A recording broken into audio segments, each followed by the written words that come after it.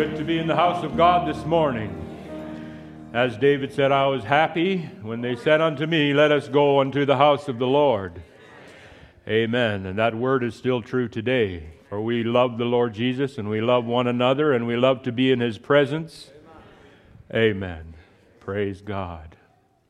Good to see you, Brother Kyle and Sister Christina. Amen. Welcome to the service this morning. So we just welcome each and every one of you.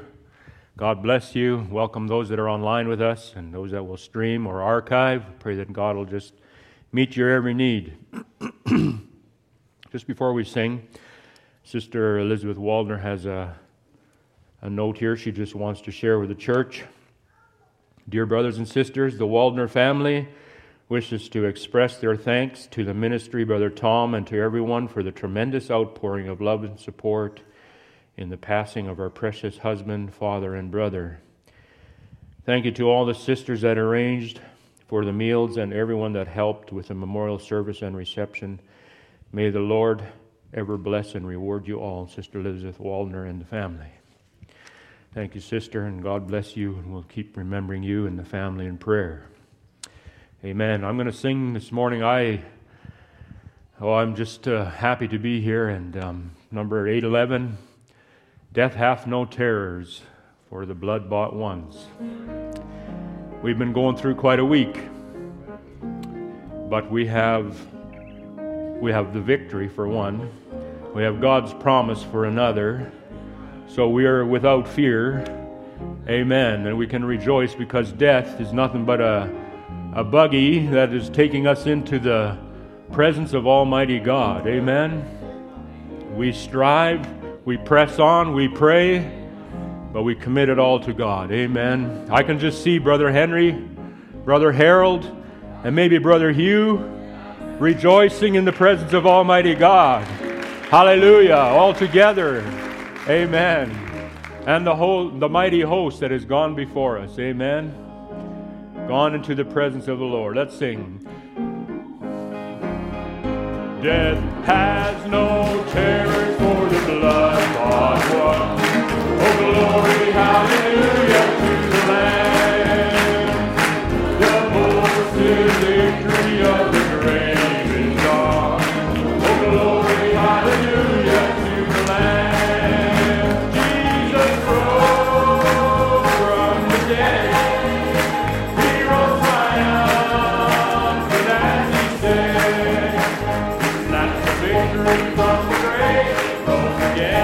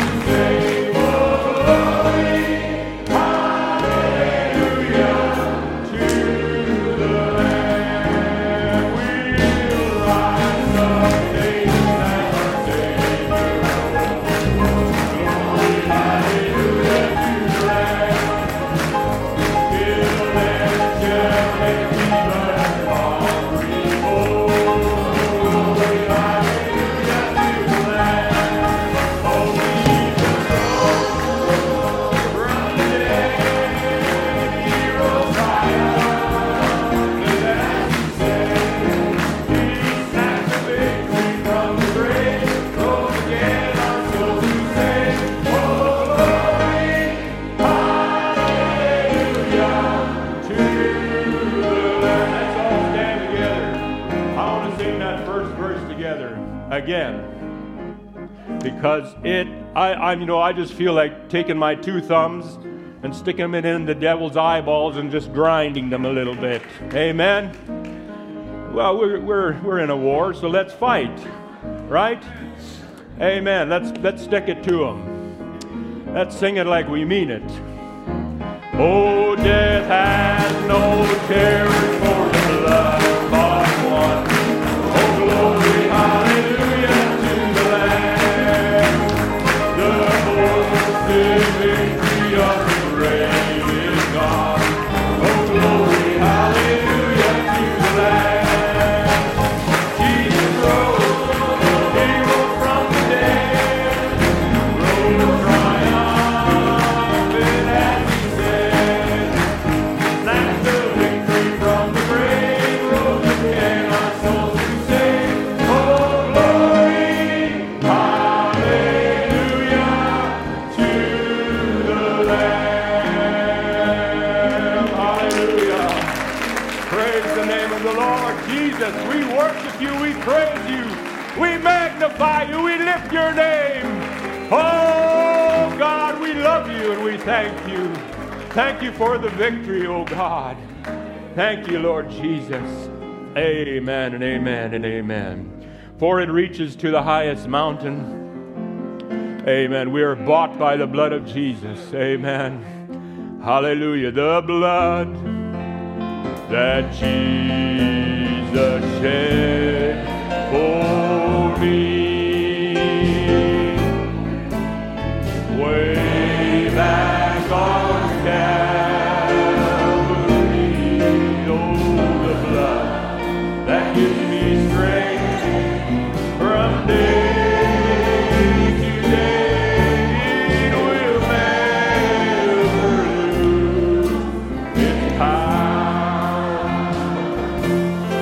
for it reaches to the highest mountain, and it flows to the lowest valley. Oh, the blood that gives me strength from day to day. It will never lose its power.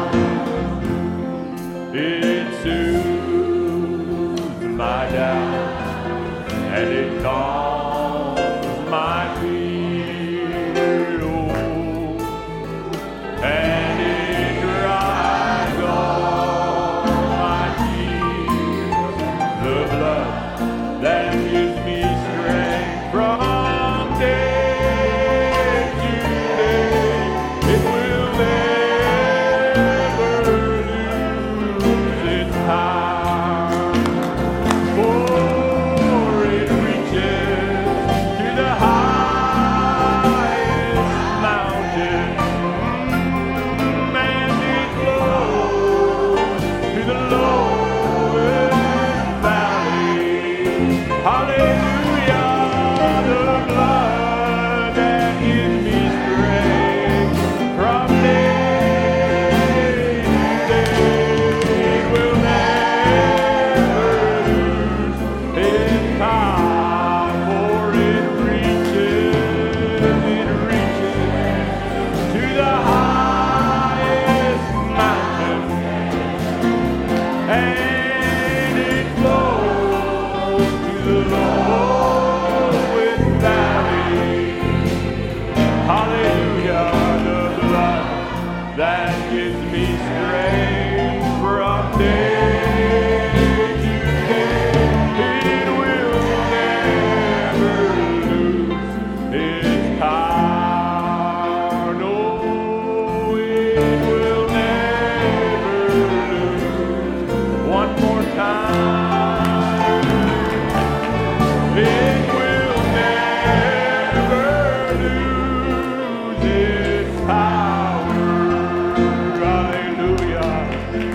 Glory, glory, glory, glory. Precious Lord Jesus. Precious, precious, precious.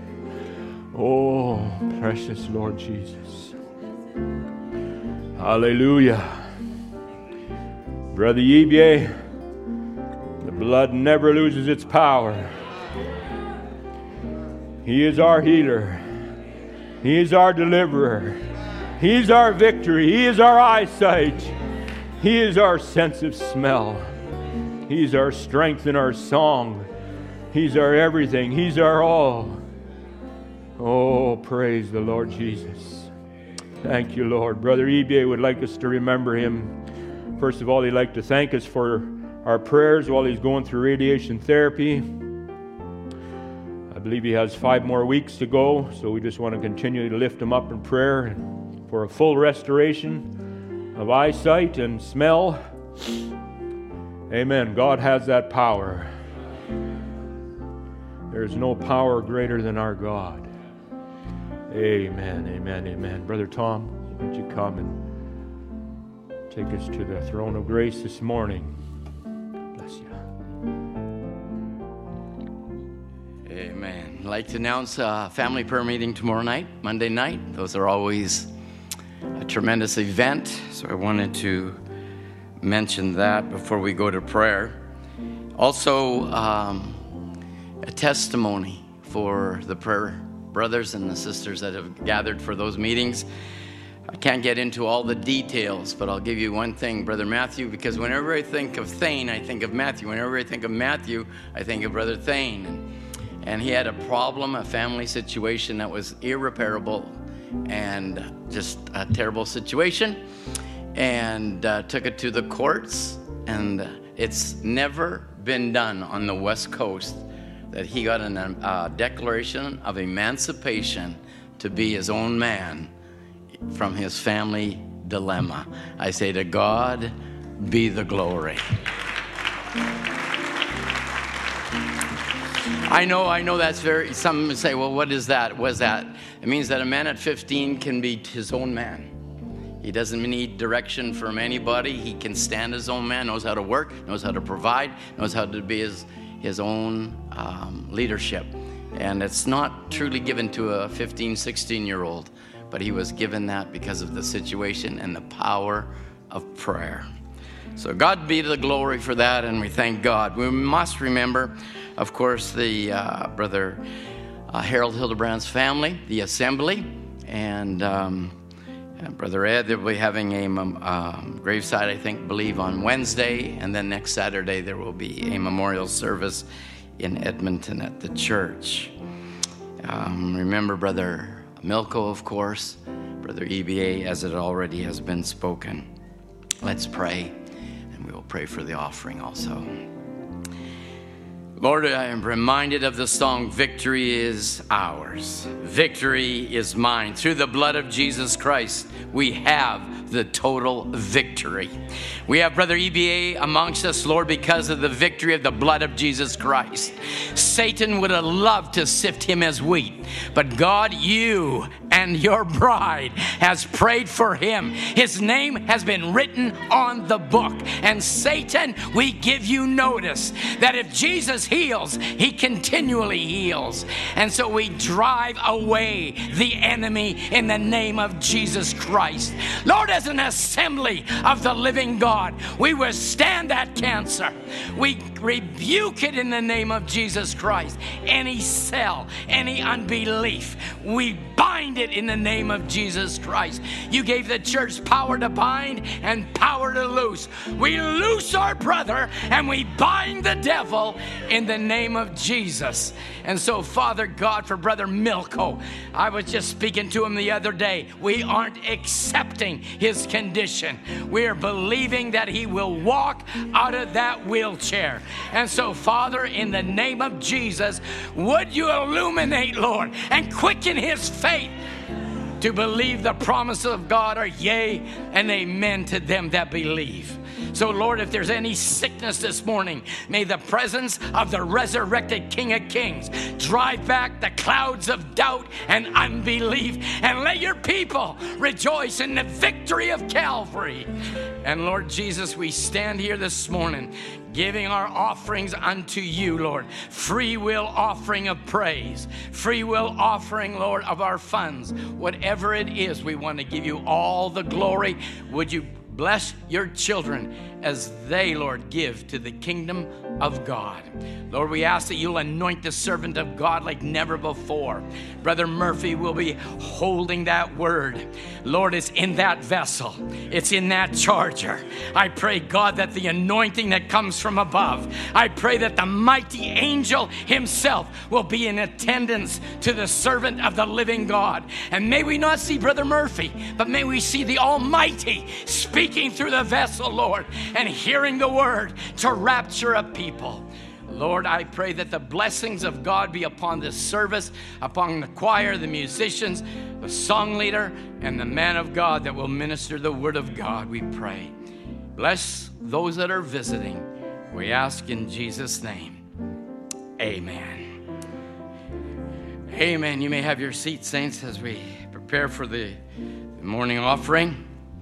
Well, there's a number of people I like to give notice to that I failed to. Where's Brother Neil and Sister Subo? Where are you? I know you're somewhere hiding around here. Where? Would you please stand? I didn't greet you. They're across the line. God bless you, Brother Neil. Wonderful to see both of you here this morning. Brother Joachim, you got to take the mask off, okay? Just so that we can see who's shining behind that mask. There he is. Brother Joachim and Sister Lily were here last week, and we love to have you in your spot, Brother Joachim. Amen. Brother Christian, where are you? You're here with your wife, Sister Jen. Where are you? Why don't you stand up all the way from Saskatchewan? Are you in Saskatchewan? Go west, young man. Nice to have you here. And, of course, one of our long-lost sons of the gospel, Brother Kyle and Sister Christina. I don't mean that in that way at all. Lovely to have you here. God bless you, Brother Kyle, Sister Christina. You're a part of us, so we just claim them as our own, right? Amen. I saw that smiling face. You never let me know when you're coming. That's the dangerous thing. We got to change that. We have to change that. So we have some special guests. I'll name them one by one so they'll stand, and at that time, we'll give notice. Brother Joel, all the way from Montreal, has made his way out here. Brother Joel, would you please stand and wave and greet the people? Brother Joel and I have been in fellowship for how long now over that? I mean, if there's anybody that's tenacious, it's Brother Joel. And we love him. He's married, and the Lord gave him a child. They're waiting and expecting a child. And God bless you, Brother Joel. Nice to have you here. Amen. Brother Ed, where are you? Eddie, where are you? Stand up, please. Look. If you turn around and you can face everybody, I want them to take notice. Brother Biscoe dedicated Brother Eddie in the Congo. And Brother Eddie is here to be with us this week. And so I want to thank God for... Listen, talk about a dedication. Here's a manifestation of a dedication. So God bless you, Brother Eddie. Nice to have you here. Well, you look in the scriptures, and and they went up on the Mount Transfiguration, and Jesus took Peter, James, and John. So to complete the trio, there had to be a third one. Brother Felix, would you mind standing? God bless you. All the way from Montreal. Nice to have you here. Glory. Amen. My. Just to think of that, all the way from Quebec to be with the saints in British Columbia. We're just about extremes, but you're not from Prince Edward Island, so. Amen. God bless you all. I believe there's a special coming up. Is there a special? All right. I just want to make sure I got everybody here. Okay. Amen. So remember, please, the prayer meeting tomorrow night at 8 o'clock and communion tonight at 4 o'clock. God bless you. Brother Adam.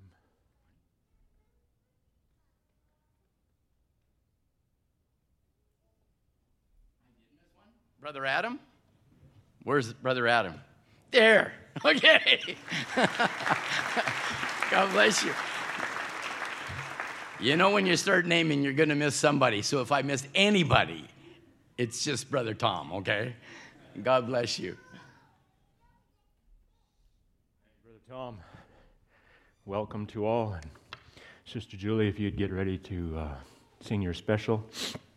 While she's coming, let's sing that song Brother Tom mentioned, Victory is Mine. Victory is mine. Well, victory is mine. Victory is mine. Victory is mine. Well, I know Satan, you get behind. God's victory today is mine. When I woke this morning, I didn't have a doubt. I knew that the Lord would bring me out. So I got down on my knees, cried, Lord, help me please. And I got up singing about the victory. Oh, victory is mine. Victory is mine. Victory today is mine.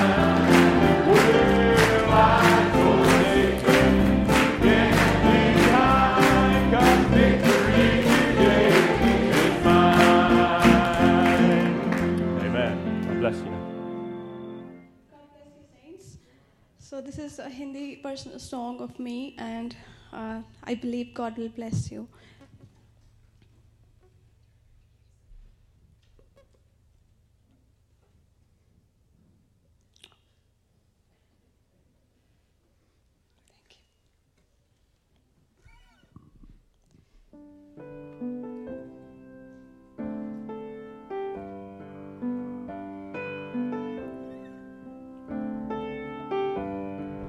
संपूर्ण जीवन मेरा प्रभु तुम्हारा है, प्यारे प्रभु तू मेरे जीवन का सहारा है। संपूर्ण जीवन मेरा प्रभु तुम्हारा है, प्यारे प्रभु तू मेरे जीवन का सहारा है।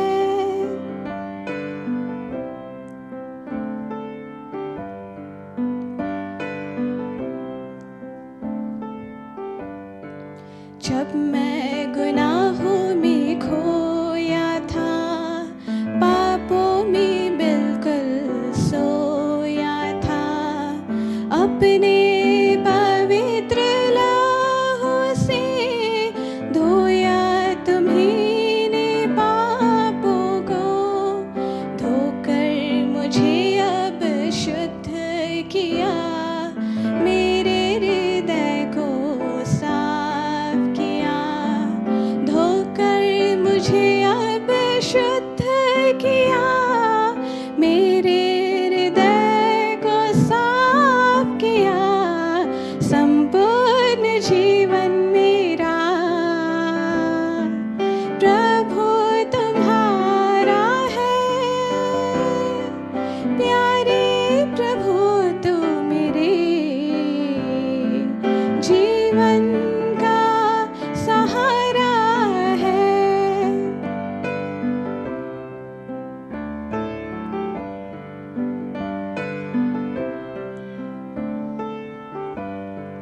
तुझसे जब मैं भटक गया, जीवन को तूने सहारा दिया, अच्छा चरवाहा बन के तूने मुझे अब ढूंढ लिया।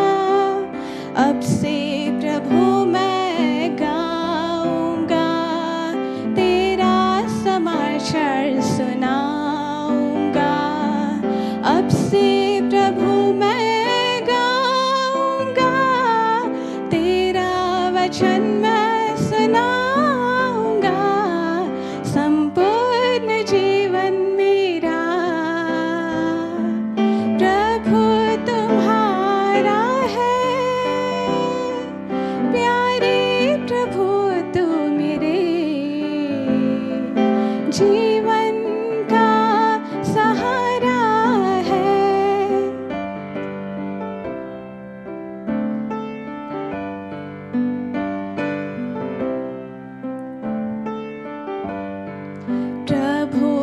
मुझको बचा लिया, पापों का बोझ भी हटा दिया, अनुग्रह शांति और प्रेम दिया, अपने जीवन से भर दिया, पापों से मन फिराओ तुम, दिल से विश्वास लाओ तुम, पापों से मन फिराओ तुम, दिल से विश्वास लाओ तुम, संपूर्ण जीवन मेरा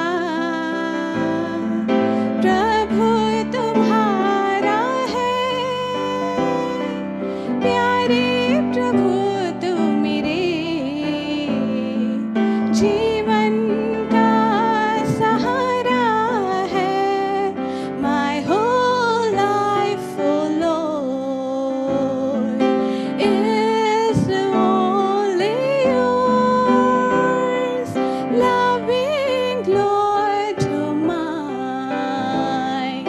You are the rest of my soul, my whole life, oh Lord, is only yours, loving Lord to mine. You are the rest of my soul.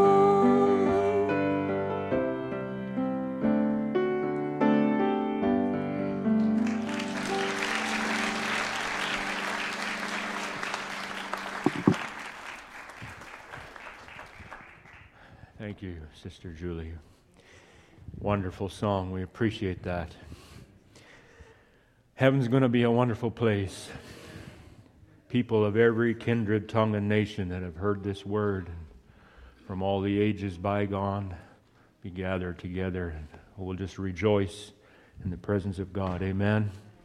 Appreciate that, sister. It's just so wonderful. I'm going to invite the choir to come and sing now, and we'll have Brother Murphy come and take the service right after they're done singing. So while they're coming, let's just sing, I am redeemed, bought with a price. Well, I am redeemed, and I'm bought with the price. Jesus has changed my whole life. If anybody asks you just who I am, oh, tell them that I am redeemed. Where there was hate, and where there was hate, love now abounds. Where there's confusion, peace now reigns. I'm walking with Jesus, and I'm a child of the King. It's all because that I am redeemed. Oh, sing it now. Oh, I am redeemed and bought with a price. Oh, Jesus has changed my whole life.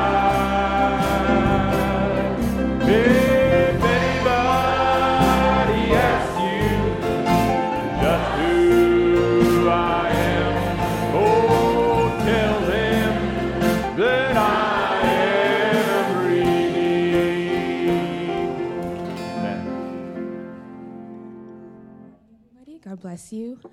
Just a quick backstory to this song. The Lord gave it to me about a month after camp. It came from Brother Andrew Glover on the Sunday morning service when he said, "Worship while you wait." And that inspired the song. And the words mainly started when I heard about EBA. And I just want to encourage you with this song.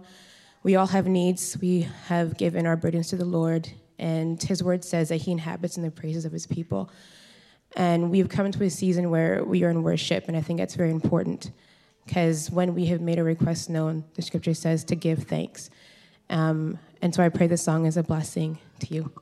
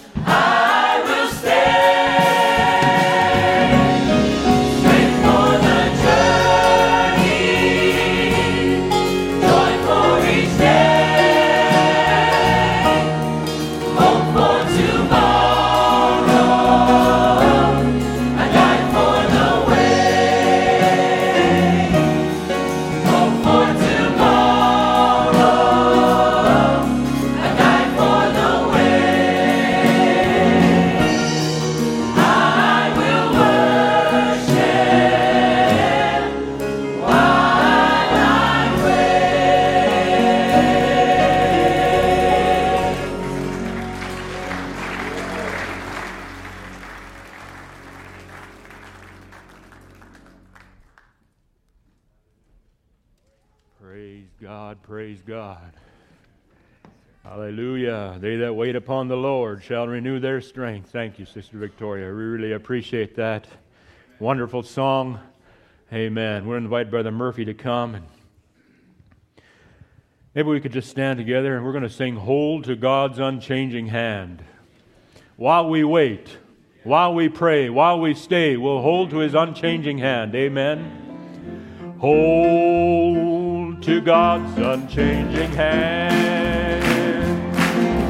Hold to God's unchanging hand. Hold in your hopes on things eternal. Hold to God's unchanging hand. And time is filled with swift transition. Not others are who can stand.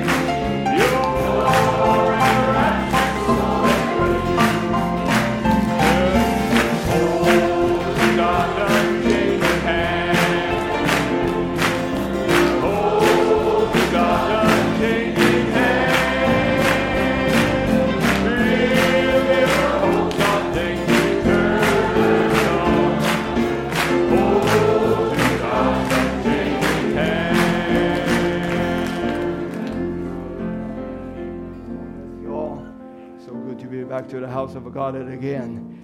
We're going to hold our hands of our Lord until the rapture, until He changes us. And may the Lord bless you. And so good to see everyone. And some visitors. I just heard Brother Tom introduce you. God bless you all. And I think this is said, Brother Neil and Sister Susie Bowles is here. My, so good to see you. And I saw Sister Ruth Frederick was here too. Man, what a soldier. And no matter what, we're coming to the church. It's good to see you, Brother Milko, Brother Frank. It's so good to be gathered to the house of God and to worship the Lord together. One day, this is going to be a fun memory, but we're going to change the worshiping place. And we're going to worship all together. And then we're going to see our Lord face to face. What a wonderful time that's going to be. Maybe we'll just go to the scripture right away. Book of Numbers, chapter 5. Just before we go to there, maybe we can just bow our head again. Let's pray to the Lord. Our gracious Heavenly Father, Lord, we thank you. What a privilege that we can call you our Father. What a privilege that we can have a place that gather together. Lord, when the world is going into the total darkness, you shine the light upon your children so that you can say, rise up, shine, because your light has come. Lord, we give you all the thanks. I ask you to take the service, Lord, and open up your word to us. Lord, and may we have the Spirit of a God to understand the word and to also act upon what we heard. Lord, you give it as a message not for just read to listen, but you give it as a message for us to live. And by your grace, we are living the message in this hour. We thank you, Lord. Ask it in Jesus' name. Amen. Book of Numbers, chapter 5. It will be a little lengthy reading. Chapter 5, verse 11.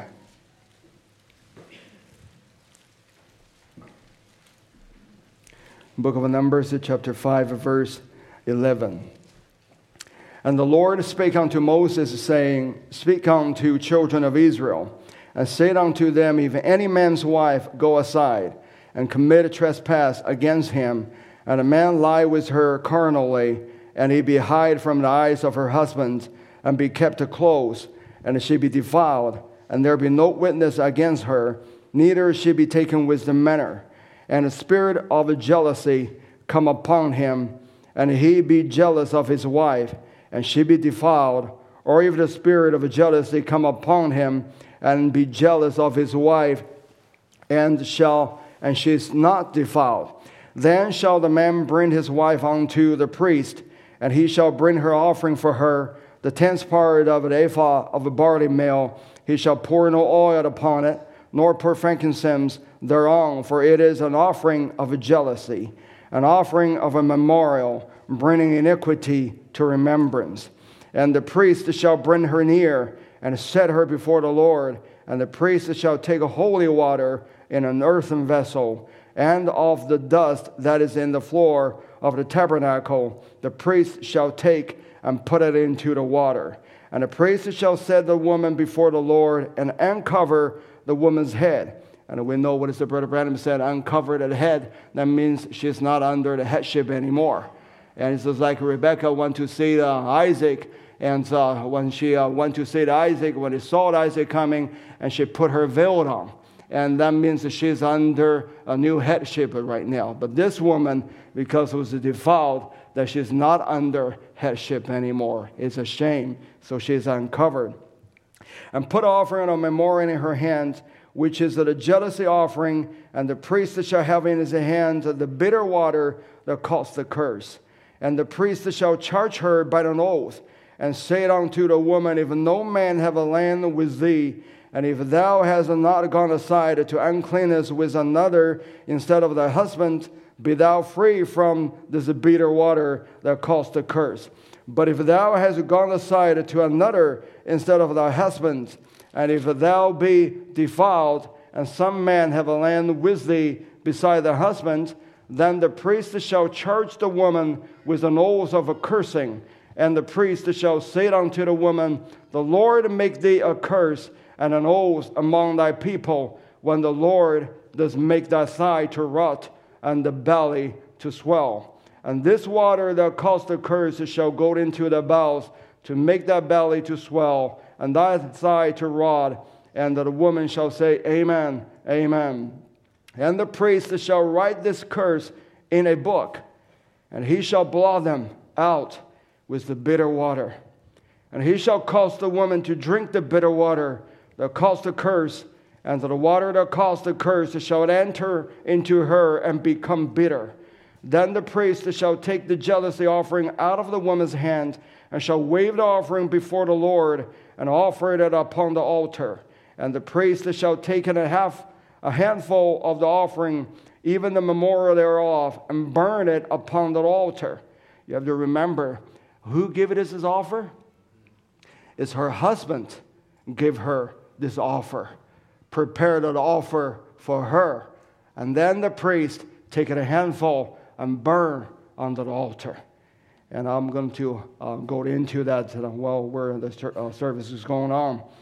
And that the priest shall take a handful of the offering, even a memorial thereof, and burn it upon the altar, and afterward shall cause the woman to drink the water. And when he has made her to drink the water, then it shall come to pass that if she be defiled and have done trespass against her husband, that a water that causes the curse shall enter into her and become bitter, and her belly shall swell, and her thigh shall rot, and the woman shall be accursed among her people. And if the woman be not defiled, but be clean, then she shall be free, and shall conceive seed. May the Lord bless His word. You may be seated.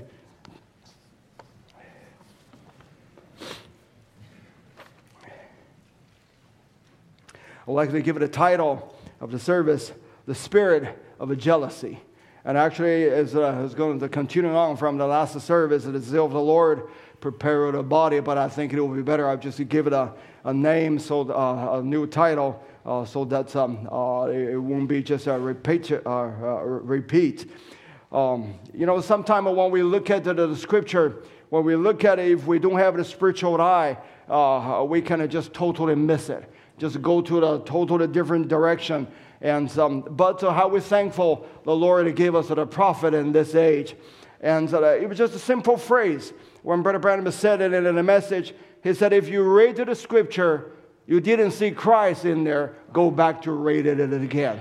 So I think that gives us a tone already. Every Scripture is talking about the Christ. Even in the Scripture that we just read, it seems like a very no spiritual content is in there. It was talking about that the woman was defiled, that committed adultery and everything, but still Christ lays it in there. And Lord willing, we're going to go into that this morning.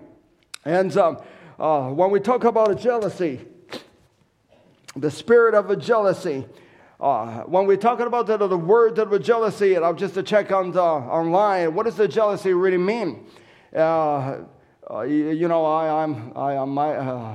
Chinglish can only go so far, so I can't read too much of the content. So I just went to the Wikipedia and said, what does the jealousy mean?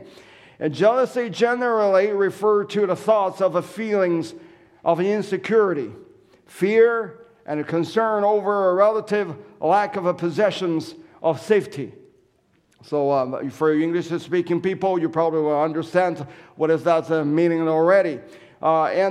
People can be jealous for no reason. And sometimes we look at the people from the surface, you probably not even see it. And the person can talk, and it can be so nice to talk to you, but when it comes behind you, and they start to running out to the things that you never even thought. You said, wow, I thought you were my friend. How in the world you said the things like that? What is the root of it? Jealousy. And the Brother Branham said in a message, he said that if you saw the neighbor painted their step is red, he said that the neighbor, and they just can't stand it. They just have to paint the red too. And you saw that the neighbor's yard that was the green just better than you. You just can't stand it. Wow, I better do some work. And, put some new lawns in and put some flower. Who's going to look at it? You're not going to look at it. It's just for the people on the outside. Jealousy. If we put it that way. So the jealousy can come from all kinds of background that can because of all kinds of the reason. But that's what is the jealousy that is the people that in the world that they give it a definition. But if we really look at it, the jealousy actually is not started from the earth. Jealousy actually is started from heaven. But Abraham said in the separation from unbelief, and he said, I hope we don't get rough about it, but remember, in heaven, what made Lucifer jealous? He goes over in the north and puts him up a better kingdom. He wanted a bigger kingdom, more brighter, better, and prettier. That's where this is the jealousy was started from. when in the Lucifer, then in his heart, he started jealous about the kingdom of God.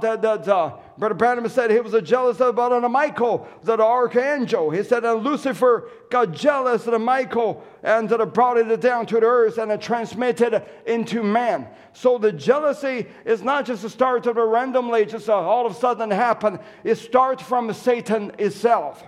And so what is the jealousy? How it started from Satan, and he just can't stand that God doesn't take his opinion. You better follow me, because I know this is going to be a heavy, but I will pull you out of that afterward. We have to let a correction start from the house of God first, and then I pull you out. And so the Satan, he was just thinking, I got a better idea. I can make this kingdom far better than Michael can make it. Why God doesn't listen to me? I can, he'll probably go to all the angels and talking to them. And while he's singing, the angel was singing, holy, holy, holy unto the Lord, day after day, night after night. Seraphim, the cherubim, and everyone that worship, and the music started, and they worship the Lord, because the Lord is the object of the worship. That's the purpose that God created him for. But with Lucifer, his actually is the worship leader. He's leading all of them to have the worship and singing it all together, holy, holy. But I guess after about a year, 20 years, 1,000 years, 10,000 years, Lucifer probably thinking, don't you have some better word? Can't we just write a new song? Just holy, holy, holy. That's just a lack of inspiration. Maybe I can put some new words into it. Maybe I can put some new thoughts into it. Isn't like the people that do today.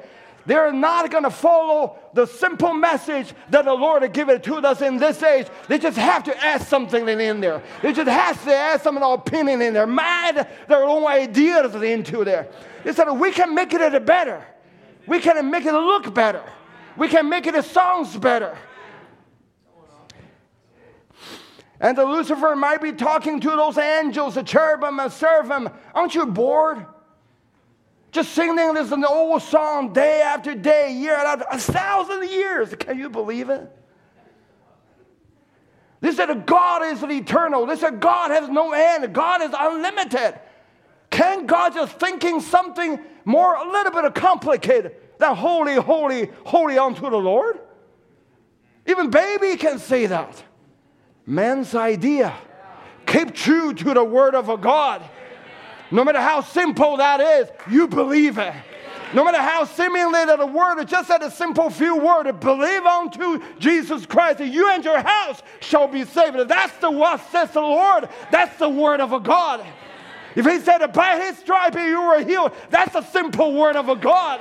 If he said that the bride will become the final voice in the final age under her messenger, that says the Lord. Doesn't matter how you feel. Doesn't matter if your idea. Doesn't matter if you understand it or not. But that's the word of God. But Satan is different. Lucifer, he said, I got a better idea. I'm a more intelligence. I got a more charisma. Actually, that's from the word. He was made perfect in beauty. And he sealed the sum. What does it mean that sealed the sum? That means that he is exactly right. His everything was in this exactness. He pronounced it right. Man, sure not pronounced like me do. He doesn't say hint or can't. He pronounced it right. Every word he speaking, he calculated his word. In order for the service not to be too long, for 10 minutes, I can make my point across. He will make it exact to the word, just suit for the occasion. Man, he was educated. He was eloquent. He's a persuasive. He was such a persuasive speaker, he even persuaded 1/3 of an angel followed him. He's a knowledgeable, perfect in beauty. He's a polished politician. He's absolutely politically right in everything. He doesn't get mad easily. Only once at a time when he shows his gesture making his point. And he was such an eloquent speaker, persuasive. Even angel can be persuaded. Who are you? If you depends on your own ability. If you lifted the word of a God, who are you can overcome him. And he just want a bigger kingdom, and more brighter and better and prettier. But he's not a creator, but he said, it doesn't matter. He said, I can create it, but I can duplicate. Like Chinese, almost like. We don't invent, but we can duplicate.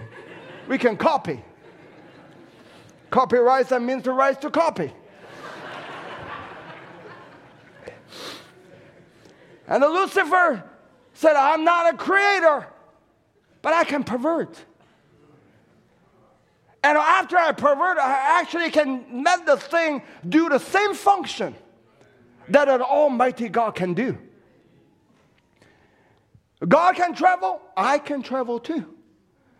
God can go from Mars to Jupiter. I can make Elon Musk and make it a rocket and go there and come back again. And I can, God has a trail of life. I can be a trail of knowledge, just exactly the same as a trail of life. And even better, even prettier. People, I don't need a creation. I can educate them. I can make them just exactly almost like a goddess. Man, he's the one that can really make things to work. And he maybe talks to the angels. He said, aren't you tired of just listening to the archangel Michael all the time? He doesn't look it right. He doesn't speak it right. He doesn't have the beauty that the people can be admired of him. After all, we're not supposed to lift up man. Lift up angel. We're supposed to lift up God. Who's Michael? The archangel. We're supposed to lift God up.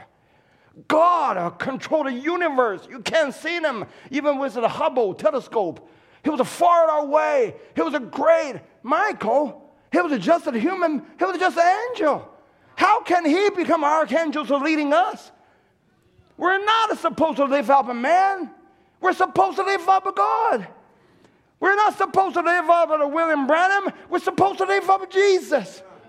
Isn't that the same devil trying to do the same thing? Nothing changed.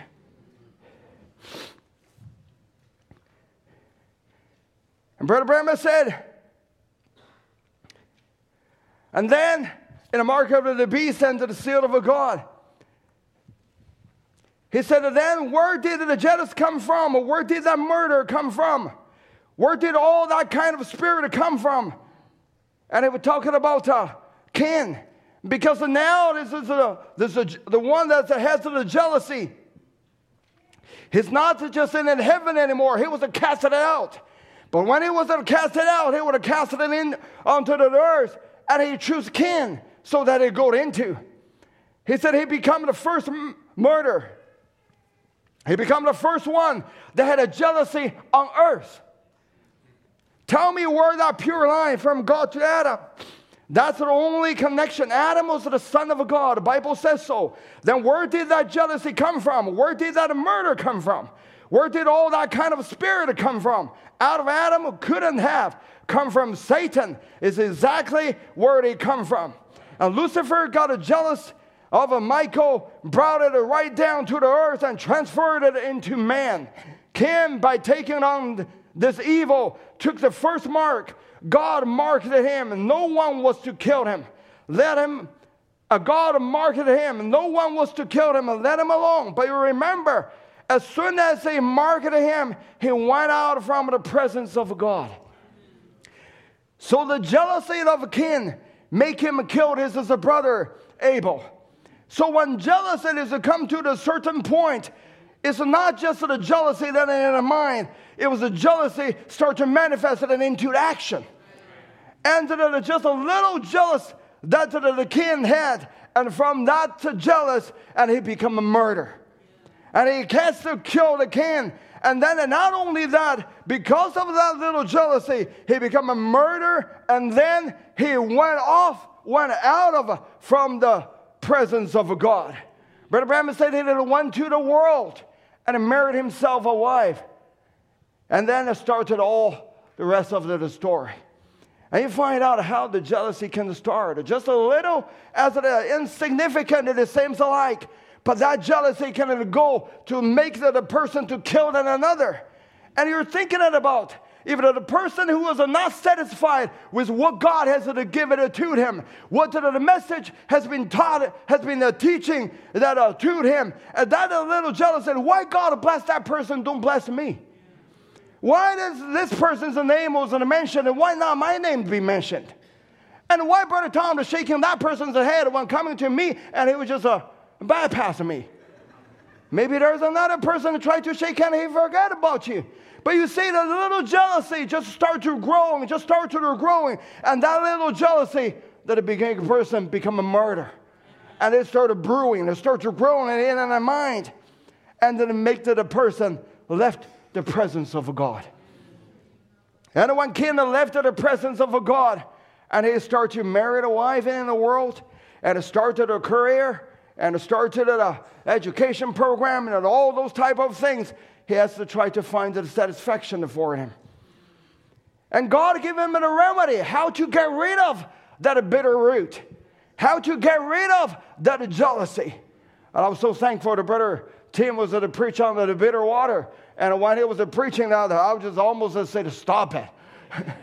Because that was I was studying it. But I trust that you understand that God has it a way that he know he can put the word together. And God gave it a remedy for Cain. And he said, if thou dost well, shall thou not be accepted? And in another word, if you just do it as your brother did. And sometimes it's not to the revelation that are coming from a thunderbolt or the lightning. It was just when you saw the life of the people that was different. Instead of criticizing it, then you said, why they live it. Instead of criticizing or rejecting it, you're just receiving it. If that other person was blessed by God instead of a jealousy, but think, why are they blessed by God? Let me do the same thing that they do, that you can be accepted.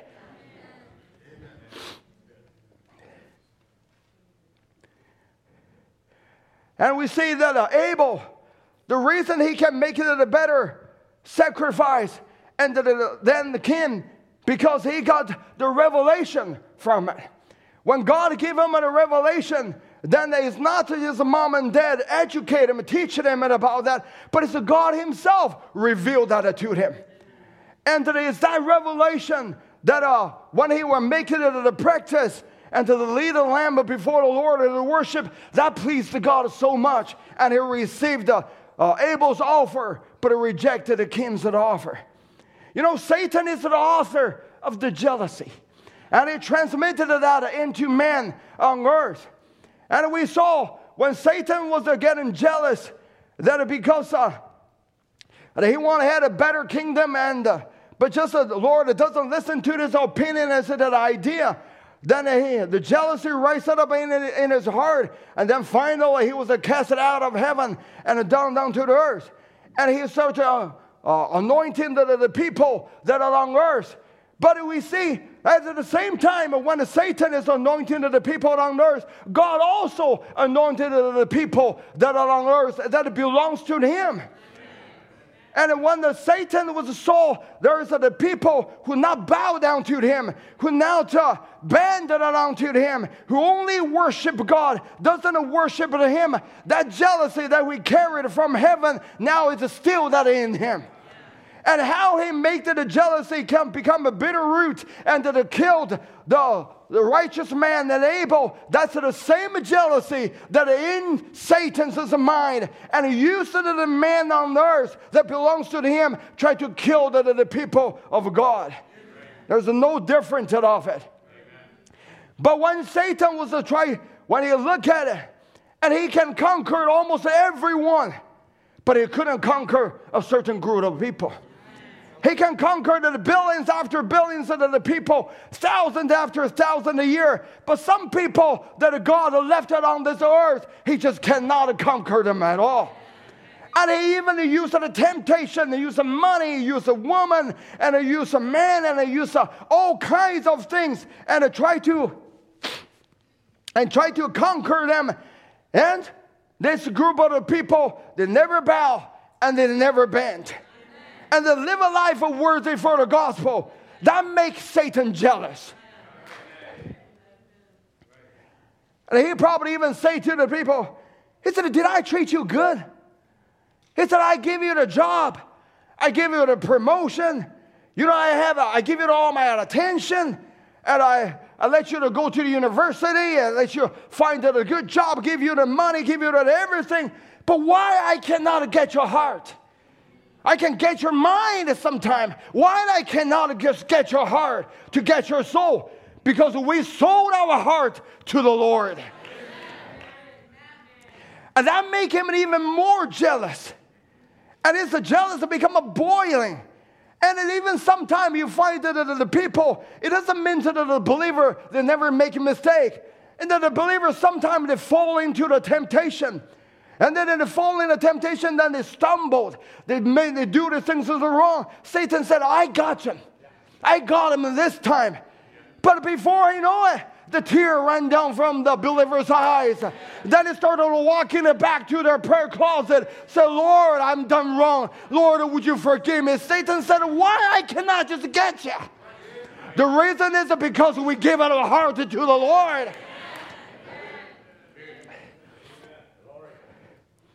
That made him become more mad. And then when Satan is getting mad, he want to kill you. But how he killed that? He killed that voice. He wouldn't let the voice continue to speaking. And when he killed Abel, he literally silenced that voice. And Brother Branham said that when the true voice of God and to the true worship of God was condemned and sent out and killed in a garden of Eden, and the voice of a God hushed by the greed and the jealousy. It's been that way in the church ever since, trying to hush the truth, the true voice of a God. That's always Satan's is trying to do. But if you notice, as soon as the voice of Abel was silent and in death, God raised up a Seth to take his place.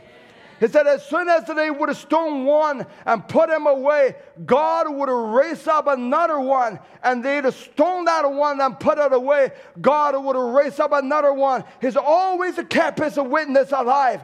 Down through the ages, he's kept his voice alive before the people all the way from Edom. Why Satan cannot kill that voice? Because that voice is coming from a revelation. Abel was revealed by God to present, sacrifice a sacrifice of lamb. Because God revealed to him, and it's not by the fruit of the field, but it's by the blood. So when Abel caught that revelation, and his voice cannot be ever stopped. Even when Abel's natural voice was stopped and silent, but his voice still crying out. Because you cannot silence the revelation. When it become a revelation, when the Lord revealed to him, that revelation become the voice that sounded it out, that in the person's life. That even that the person's life was taken away, but that voice cannot be taken away. Though it is the natural voice become an inaudible for man, but that it was a silence, but that voice that in their life can still echoing in heaven, that God himself even can hear it. And even though the Bible says, and he said, what hast thou done? Can the voice of thy brothers of blood cries unto me? When it can become a revelation, the voice can never be ceased. The voice can never be silent. And you're thinking about it in the book of Revelation. It talks about those are the people that are under the altar. Those people are under the altar of blood of lamb, a sheep, and the bull. But even they're under the altar, even their life was taken. Though they're under the blood of a sheep and the goat and the bull, but their voice never stopped. Their voice is still speaking. And even they were killed, those Jews. Brother Branham said that under the souls that under the altar were killed by the gas, killed in the concentration camp, that by Hitler, by Stalin, all this a bitter persecution around them. But even when they died, but they're under the blood of the bull and the sheep and the goats, that voice can never be stopped. Even when they're under the altar, their voice is still crying out with a loud voice, saying, "How long, O Lord, holy and true, dost thou judge and avenge our blood on them that dwell on the earth?" Their voice can never be stopped. And then the voice will keep swirling in heaven. Even they're out of earth, but their voice keep whirling around in heaven. There's one thing can stop that voice, or if I should say, can satisfy that voice. It has to be God speaking it back to them. They're under the blood of bulls and goats, but that voice still echoing in heaven. And then God has to say to them, He said, and the white robe were given unto every one of them. It has to be peace, their voice. It has to be satisfied, that voice, because that voice cried out, "How long, Lord?" And then God gave them a white robe, each one of them, and said, "Wait but a short little while until your fellow servants and your brothers were killed also." If the people that who is under the altar, under the blood and the sheep and the goat and the bull, and the voice cannot be stopped, how much more the voice of the bride of Jesus Christ? They're under the blood of Jesus Christ, which speak better things than all the sheep and goats. That voice cannot be stopped at it either.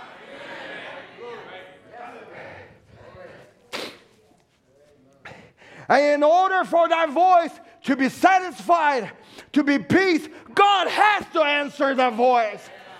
That's why if you haven't believed for your loved ones, that love, that voice, that revelation that come upon you, Brother Branham said, how to get your house to be loved, your loved one be saved in thy house. He said, in the same faith that you believed for your salvation, that's the same faith you believe for your children and for your loved ones. If that's the revelation, that become a voice that is in their life. And that voice that can never be stopped. Even you died, God has to answer that undying voice.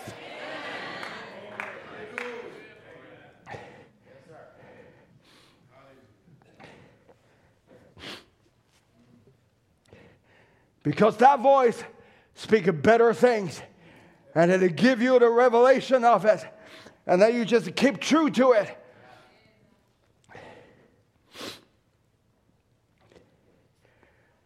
We're talking about the jealousy of Satan. But you know, Satan can only pervert. He cannot, he doesn't create. He doesn't have any original thought. The only original is God. Satan has a jealousy, but God has a jealousy too. And God, he called himself, he's a God of a jealous. In Exodus 34, take heed of thyself, to thyself, lest thou make a covenant with an inhabitant of the land whither thou goest, lest he be for a snare in the midst of thee.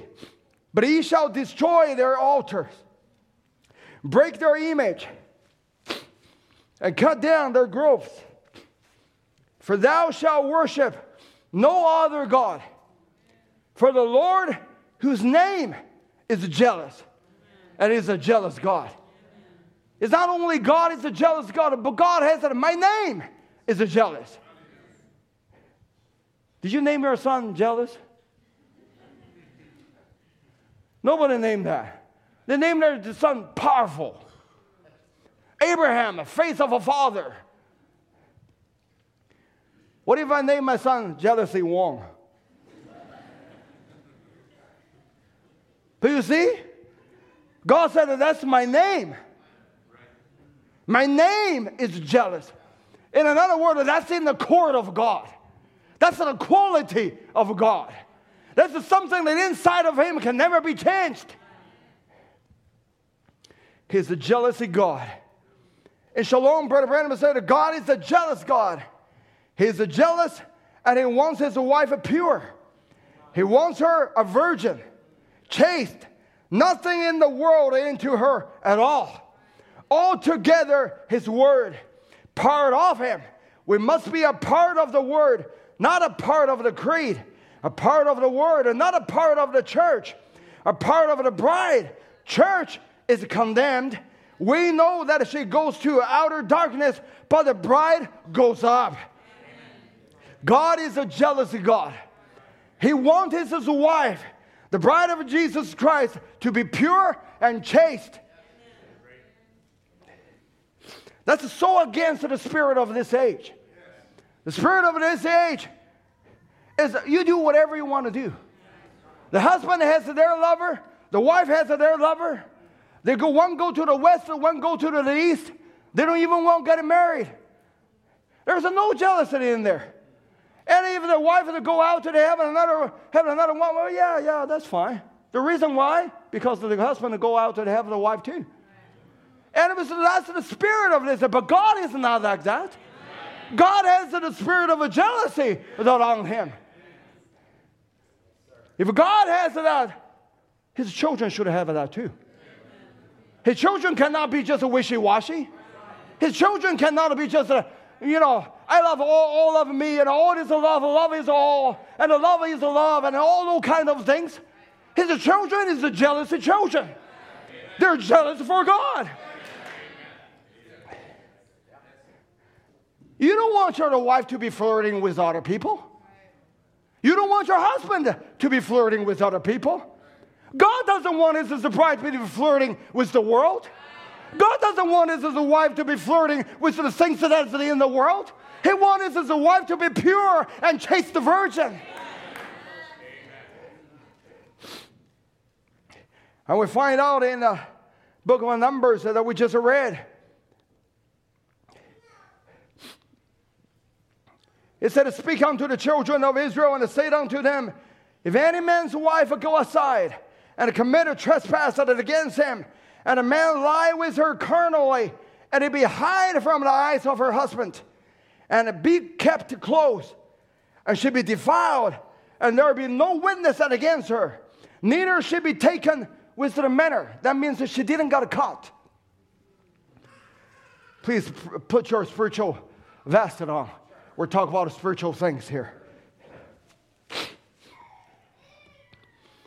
This husband, his wife, been defiled, but she was not caught.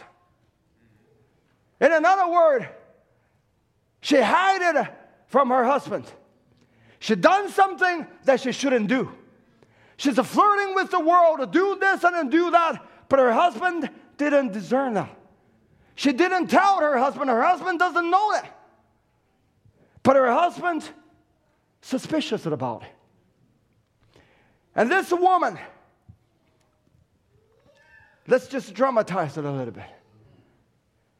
And this woman, that she went back home. And she's still cooking.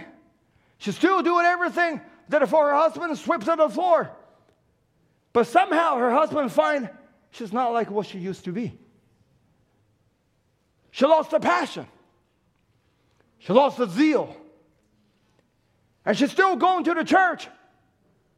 But she gets sitting there without drinking in.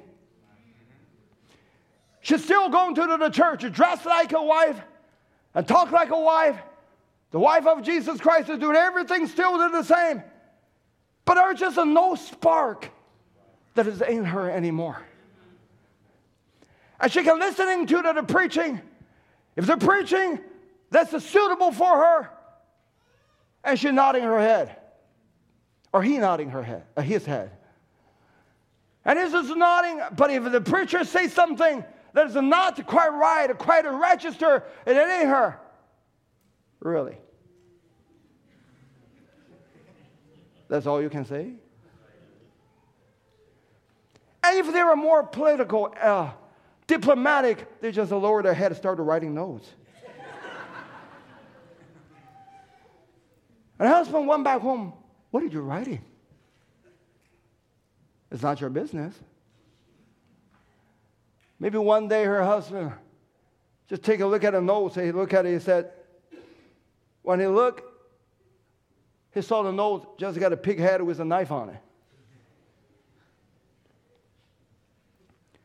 The husbands realized that something went wrong. My wife cannot feed on the word anymore. On the surface, he's fine. He's perfectly all right, just like a wife. But sometime when her husband wants to touch her, wants to dealing with her, wants to speak a word gently to her, she got startled. And she wouldn't want her husband to touch her anymore. He still fulfilled his duty. He paid his tithes. She did everything that she wanted to do, that is supposed for a wife to do. But she lost her joy. And if her husband did bring the handful on purpose and to throw something that was special for her, that she usually shouting, glory, hallelujah, amen, that is right. But now, there's no response anymore. And when her husband was preaching, you said her husband a preacher? Doesn't Brother Branham say to the congregation, liken a congregation of the church to the pastor is like a wife unto a husband? And when her husband was at the preaching, and her husband looked at her, and he saw that 1,000-yard stare. Why my wife?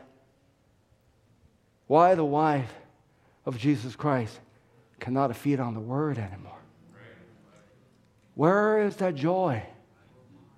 Where is that joy of salvation? Where is that when God speaks to their heart? Something just burning. Something just yearning. Oh Lord, I just want to love you. Oh Lord, I can't wait to feel the touch of the Lord at it again.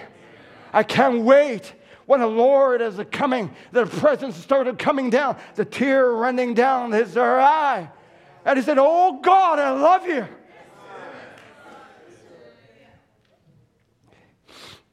Her husband realized, my wife is defiled. Some slicker, maybe was it a skin fade, a hairstyle, messed her up.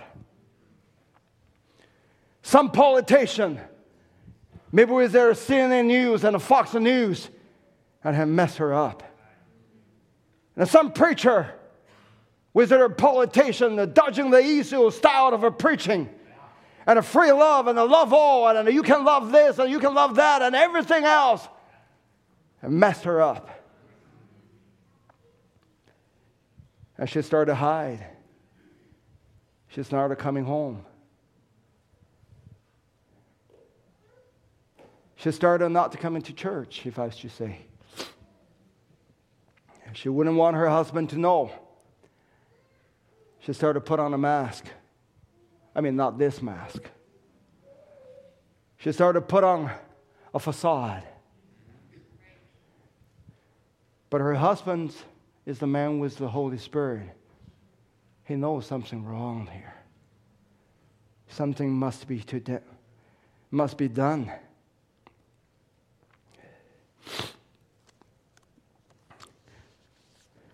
Some of the wife of Jesus Christ may be messed up by their job. They may be messed up by their career. Their online shopping, their offline shopping. And they may be messed up by the fear that the devil put it on them. They may be messed up by the loneliness that the devil put it on them. And they may be by the worldly things. And some may be messed up by pride. And that they couldn't feel the touch of their husband anymore. And they got hurt. Hurt is not a bad thing. Only if you know what hurt you. If you're hurt by the word, it's supposed to be. If you're hurt by the Satan, there is a remedy for it. And then in Numbers chapter 5 and verse 14, it said that the spirit of a jealousy come upon him. It come upon the husband. The husband is supposed to be jealous for their wives. As I said, you don't want your wife to be flirting with other people. You don't want the other people try to insult your wife. If somebody insulted my wife,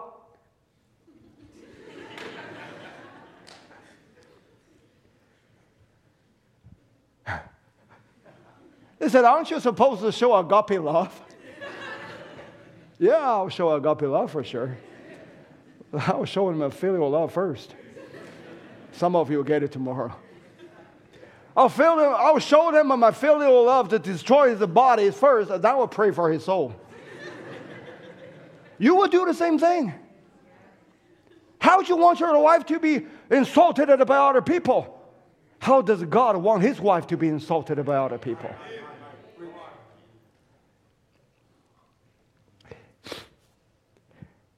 God has a jealous about his wife. And in 2 Corinthians chapter 11:2, Paul said, for I am jealous over you with a godly jealousy. If Satan has transmitted his jealousy unto the earth to his child, Cain, God has also transmitted his jealousy to his children on earth. Paul said, I'm jealous over you with godly jealousy. The reason is for I have exposed you to one husband, that I may present you as a chaste virgin to Christ. Exposed, that means to joint. Paul's goal is to joint God's wife with God's own word. Not to the knowledge of the world, and not to the things of the world.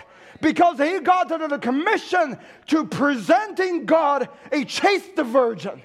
To presenting Christ a chaste virgin. And that is his job. That's why it made him become jealous for God's own wife. He's not married to God's wife, but it is both. He presenting, he joined. He'd be like the friends of the bridegroom to present, introduce the bride to the bridegroom. What if they're presenting when the Christ or the bridegroom check, my bride is not even virgin anymore. That's the bride, the friend of the bridegroom to be put in shame. That's why he's under commission. And in this age, God has the prophet under the commission too. He got to transmitted the jealousy from God himself, and into him, he has to present a chaste virgin to God, to Christ, and in this hour. Then Paul said, but I fear, lest by any means, as the serpent beguiled Eve through his subtlety, so your mind should be corrupted from the simplicity that is in Christ. Simplicity, that means the singleness. Means the sincerity, means the mental honesty, the virtue of one who is free from a pretense and a hypocrisy, not self-seeking. But you see, the bride, if we saw this woman, and she was defiled from that. And Paul was here free to the people, lost their simplicity, their sincerity, their singleness that are toward Christ. And his commission is to put them in focus. Focus on God's word. And let all the rest of the things that are in the world are passing away. No matter who said what, and no matter what is the world trying to offer, but let our eyes be singled on the Christ. And the jealous. Actually, it's the same word with zealous. It's the same word with the zeal. That's the same word when Jesus said, the zeal of thy house has eaten me up. Or we could have swapped it and used it as the jealousy of my house that has eaten me up. God wants to have it as the pure, unadulterated bride of Jesus Christ. And even in the last age, in the Laodicean age, God gave a characteristic of the people that are in this age. And he said, as many as I love, I rebuke and chasten. Be zealous, therefore, and repent. That zealous is the same word with the jealous. And then in another word, be jealous. Jealous what God is jealous. You cannot be zealous of what God zealous without being jealous of what God jealous.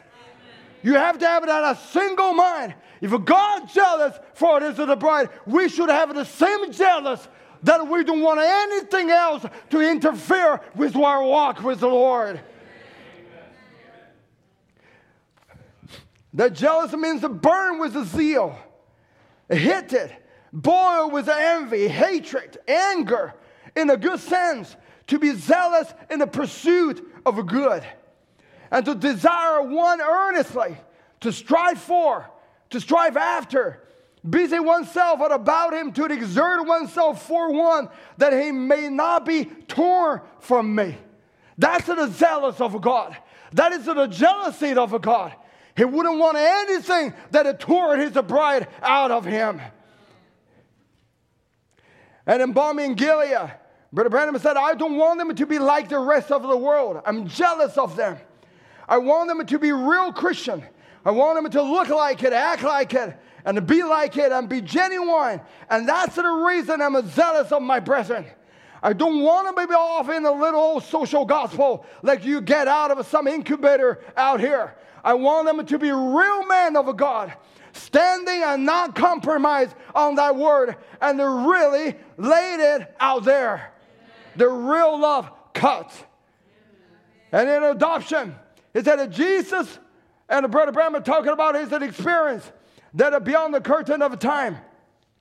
And he said that those people went in beyond the curtain of time when Brother Branham was there. He said, now if that was the truth then on that day, he said, them people said to me, said that Jesus will come to you and you will present us to him a chaste virgin, judged by the word that you preached to them.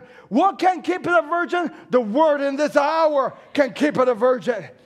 What made us a chaste virgin? Only the message in this hour can make us a virgin.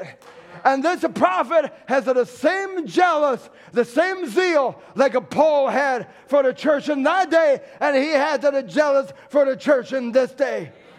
That's why we're zealous for the church. We don't want our family, we don't want our church to be going away to some social gospels. Brother Tom has been mentioned that, and preached that several times. We want a born-again family. We want a born-again church filled with the Holy Ghost, constantly in the revival of God. That God's word and His Spirit to keep us in the revival of the holiness and the purity. To preach the word around the world, to every corner, to go to Uganda, to go to Ethiopia, to go to everywhere, to bring this message to the people. That's supposed to be the singleness of our heart.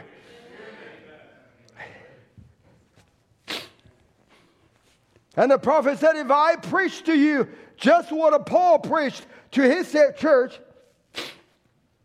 if his groups get in, he said, ours will too. Because we got the same thing. We not only have the same word, but we have the same zeal. The same jealous of a God that had given it to us. And then at the end of that, those are people that are beyond the curtain of a time. When Brother Branham said that, they said that we are resting on that. This is our resting place.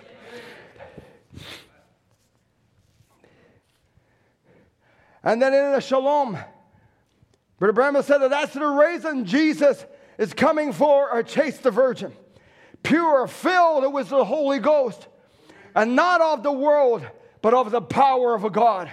Oh, how wonderful to know that there is a possibility to get into this group. How do you do it? You will never do it by joining into organization. You will do it when you are baptized by the Holy Spirit into the mystical body of Jesus Christ and raised with Him in resurrection, free from death and sin. That's the only way. Then the prophet said, you stay a chaste virgin. How will I do it, Brother Branham? Stay right with the Word. Live clean and pure. Have nothing to do with the things of the world. And he said, I see the world coming in. I'm zealous. If I see my wife flirting with another man, you will see me get right after her right quick. And that's right. It's because I love her. And when I see the church begin to flirt with the world, it risks something within me. I can't sit still. I got to say something. Can call me what you want to. I just got to let it out. I'm jealous of the church. I don't want her entangled with the world. What she needs is the baptism of the Holy Spirit and the renewing. He said, David said, renew my salvation. Restore the joy of my salvation. He said, the church is losing that. This man becomes suspicious about his wife. Or as the scripture said, he became jealous about his wife. The spirit of jealousy that compounded his wife. And then in the 15, it said, then shall the man bring his wife unto the priest. And he shall bring her offering for her, the 10th part of the ephod of a barley meal, and then he shall pour an oil upon it, nor put frankincense thereon, for it is an offering of a jealousy, an offering of a memorial, bringing iniquity to remembrance. And the priest shall bring her near and set her before the Lord. The husband wants to find it out. Is my wife defiled or not defiled? And the only way that he could find it out is to bring her to the priest. And then the priest shall take the holy water in an earthen vessel, and of the dust that is in the floor of the tabernacle, the priest shall take and put it into the water. What does it represent? This is the representative of Jesus Christ. It's the holy water that in the earthen vessel. The holy water, Jesus Christ, the Word, is the washing. This is the washing of the water of the Word. But where is the washing of the water of the Word? It's in that earthen vessel. It's in Jesus Christ, in thy body. And why have to put a dust in there? Because the dust means a curse. When God cursed the serpent, He said, on the belly you go, and you will eat the dust all the day long. Because God cursed the serpent. So Jesus Christ, the Holy Word, that in that earthen vessel, He become the dust of the earth, formed the body, so that He can become the bitter water. That He can become the holy water, the bitter water with dust in that earthen vessel. So if you want to find the bride, is it pure or not, you must give her a word test.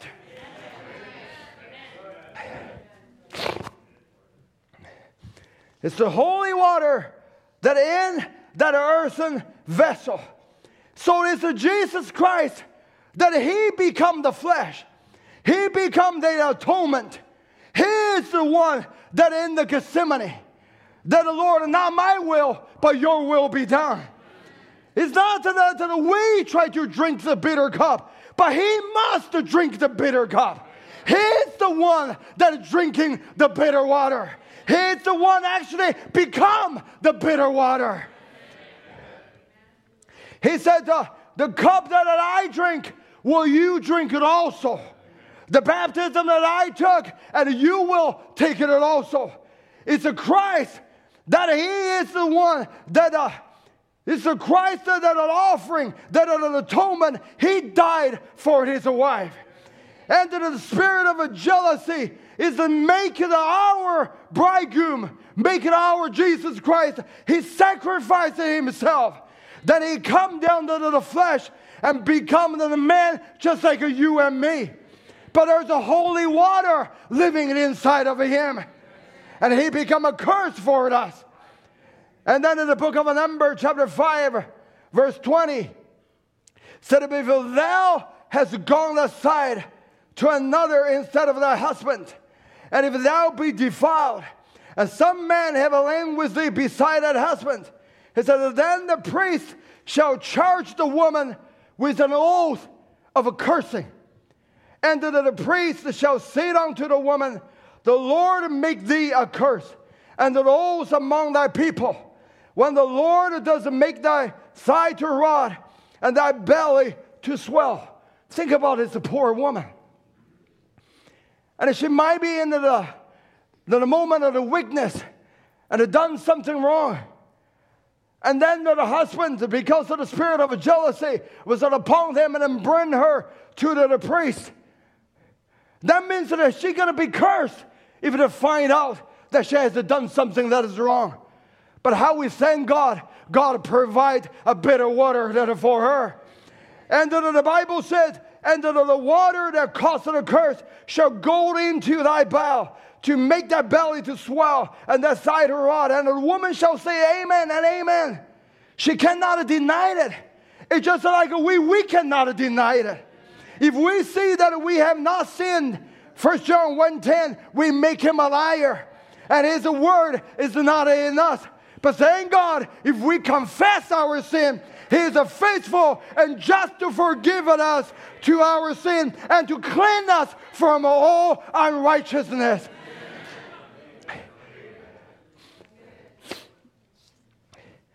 The woman coming before the priest with the bitter water that in his hand. And she must drink that bitter water. But then in chapter 5 of verse 23, and the priest shall write this curse, that all the cursed word that has been written on that book. He said that the priest shall write this curse in the book, and he shall blot them out with the bitter water. Whatever that curse that is said that the thigh will be rotten, and it said that your belly will be swollen. All the curse has been written on that book. And all the cursing word has been reading on your book. All the sin, all the wrongdoing that you've been doing has been all recorded on that book. Every deed, every mistake, every adultery, every fornication, every sin, every lie, everything has been written on that book. But thank God, He said He shall blot them out with the bitter water. In the 2 Corinthians said, and you being dead in your sins and uncircumcision of your flesh, and has quickened together with Him, have forgiven you for all trespasses, blotting out the handwriting of the ordinance that was against us, which was contrary to us, and took it out of the way, nailed it to His cross. The priest taken all the curse, and has been written down. John has lied. Susie has done this wrong. This woman has committed adultery. This young man, he watches things that he's not supposed to watch. Everything was recorded in there. But then the priest bring that book, and with that bitter water, Christ, the holy water, in the earthen vessel, though it bitter, but still the holy water. No matter how much dust to put it into there, but it's still the holy water. No matter what happened, that's still the holy water. Though it's bitter, but it still is the holy water. That holiness will be way beyond, overcome every sin, everything. That priest bring that curse. And on that bitter water, he started to take the bitter water to wash that book. To wash that book. And all the curse from that paper started fading away. All the curse that on that book started dropping down into that bitter water. That Jesus Christ, what happened? The blood produced a bleach. And all the curse was washed away. Every curse on that book has been washed away. Because that's the holy water.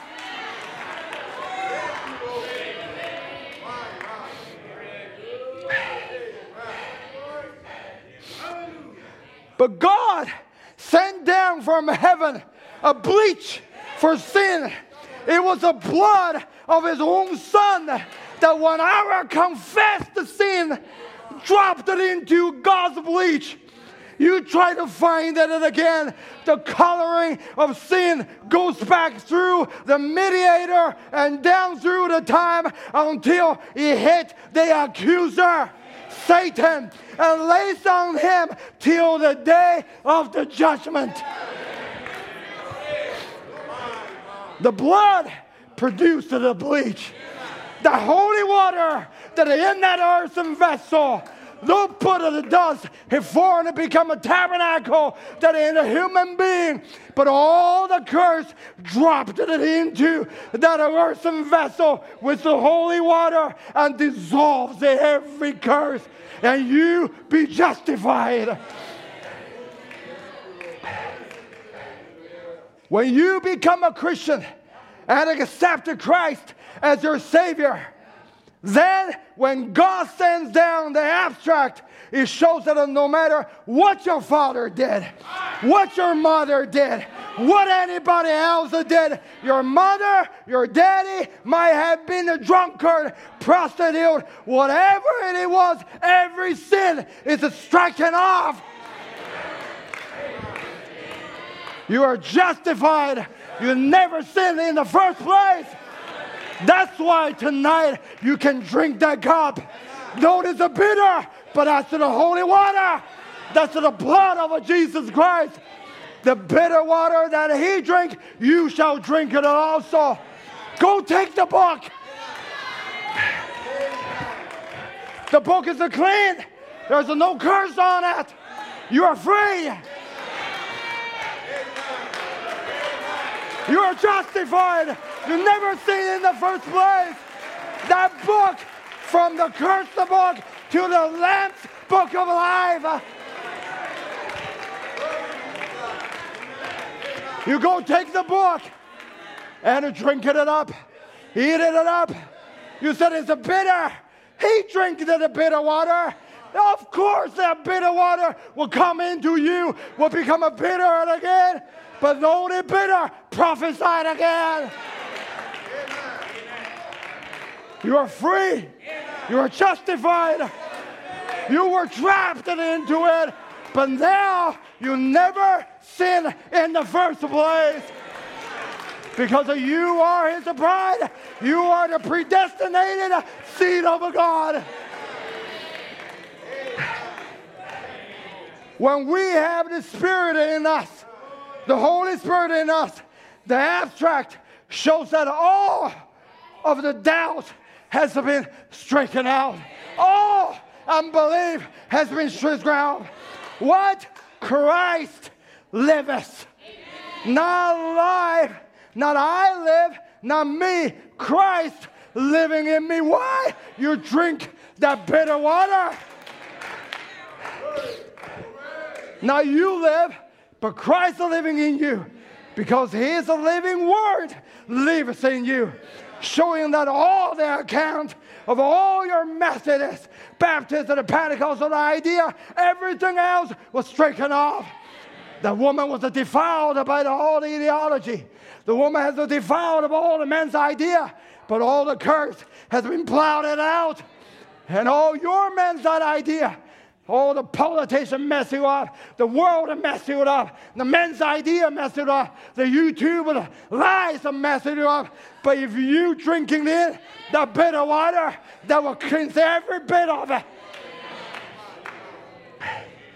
There ain't enough devil in hell to keep us from doing it.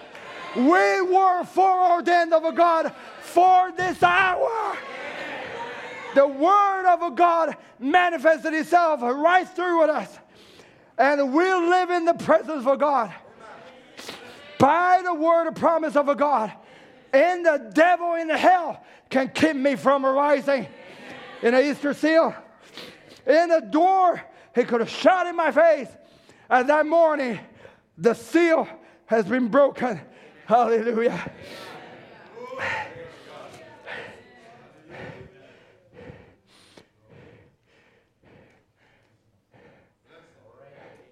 Give me a few minutes, let me continue on. In this same chapter, verse 25. Then the priest shall take the jealousing offering out of the woman's hand. Oh my God. Where is that offering? Do we miss it? Who gave her the offering? Her husband. Before she can drink that bitter water, her husband, the Bible said, to bring her offering for her. It's not a she bring her own offering, but her husband prepared offering for her. So you go, but I have a prepared offering for you. That's the same Jesus Christ. Our husband said, be not afraid. I have become the offering. And I put myself into your hand. You can drink the cup that I drink. You can take the baptism that I take. And the jealous offering out of a woman's hand, and shall wave the offering before the Lord, and offered it upon the altar. The woman said, I don't have no other offering. I'm as a sinner as I can be, but my husband prepared me an offering. My husband prepared me an offering. And that offering waved before the Lord, and then offered it on the altar. Christ has died for his wife. Then he, through the suffering, through the burning, because the priest has taken a handful of that offering and burned on the altar. And then when they burned, the meal offering start to ascending and it start to going up. It go before the Lord. The offering that a woman has offered now is burned on an altar. If we take it to Christ and that Christ to become an offer and put on our altar of a heart, that God consume that what we have offered. We don't offer our own ability. We don't offer our own credit. We have none, but we offer the Christ that we have received. And then the offering become a burnt offering. And it's a one up. And it become a sweet smelling before the Lord. And then the Bible said, the priest shall take in a handful of offering, even the memorial thereof, and burn it upon that altar. And afterward shall cause the woman to drink the water. God will not let you drinking the bitter persecution, the trials, that everything that you go through without giving you an offer. He becomes an offer when you receive it afterward. Then you can drink the bitter cup. And then everything, and I see the Lord said, it is finished. You're not a sinner anymore. Though you've been defiled before, but now you are justified.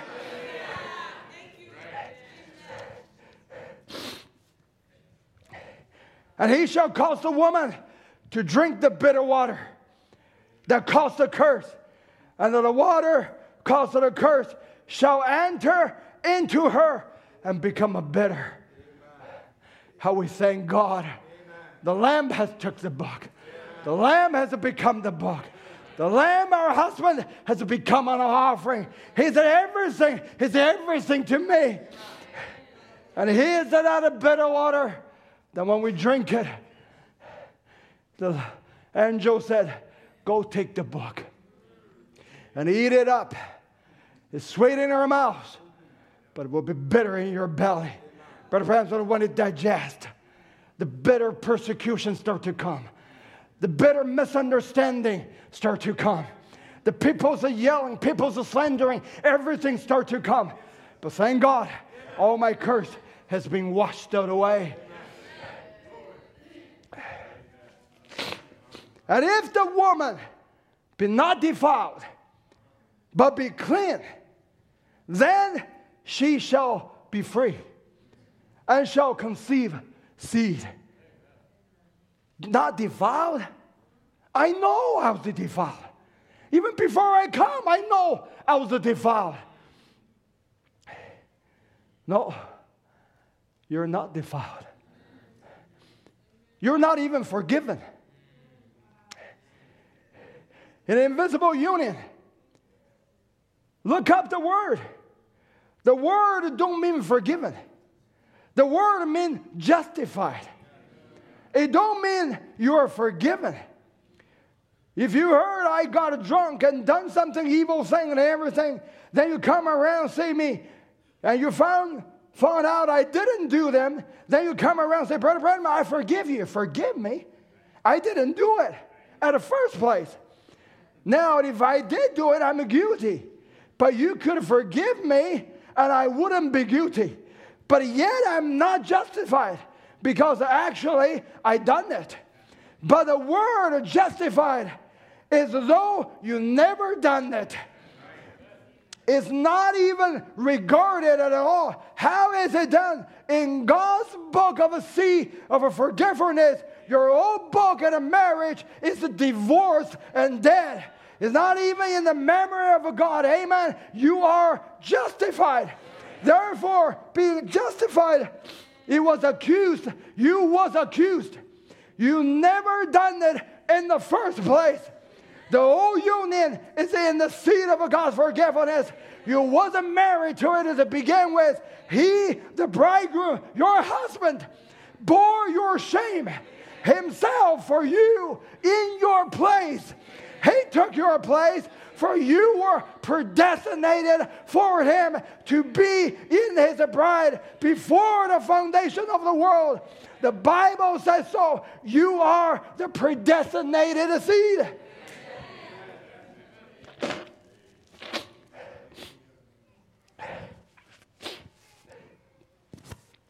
He said you are justified as you were never even done in the first place. Let me finish it over here. Brother Branham talk about from that time. He talked about a woman. That woman was if we can call her, she was messing it up.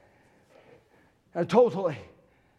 And she became a prostitute on the street and finally went up into the insane institution. Then Brother Branham went to see her. And this woman is no hope. And she was in that condition. But on the surface, she seems all right.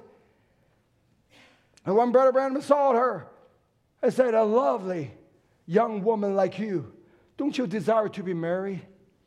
And have babies like all mothers do and so forth? She said, I would love to, sir. But look at me. What could I offer anyone? I said, you got one thing you could offer. She said, what's that? I said, your soul to Jesus Christ.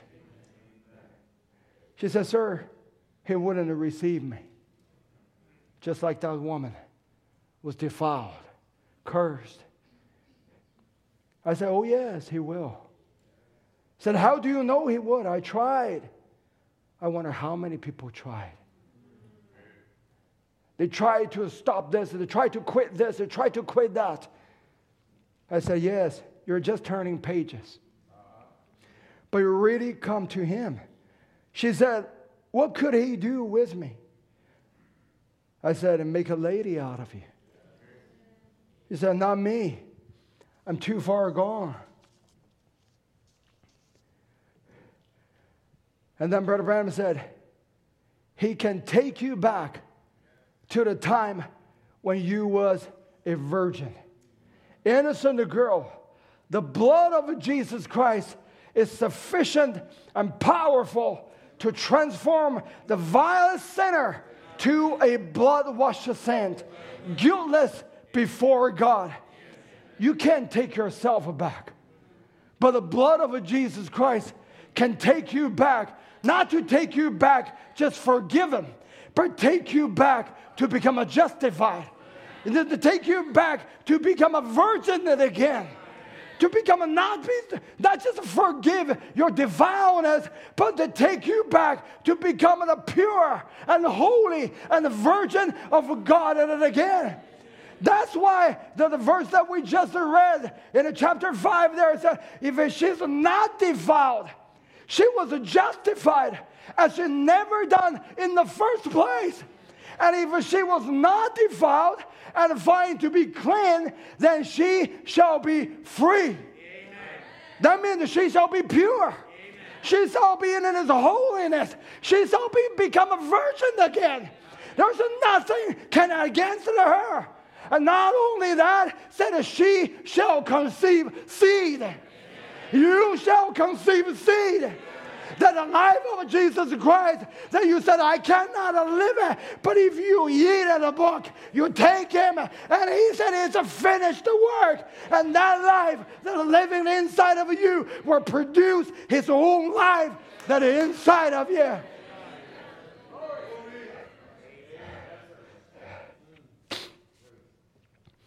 That's the purpose God sent us to the prophet. Here's the Malachi 4. Shall turn the heart of the children back to the fathers again.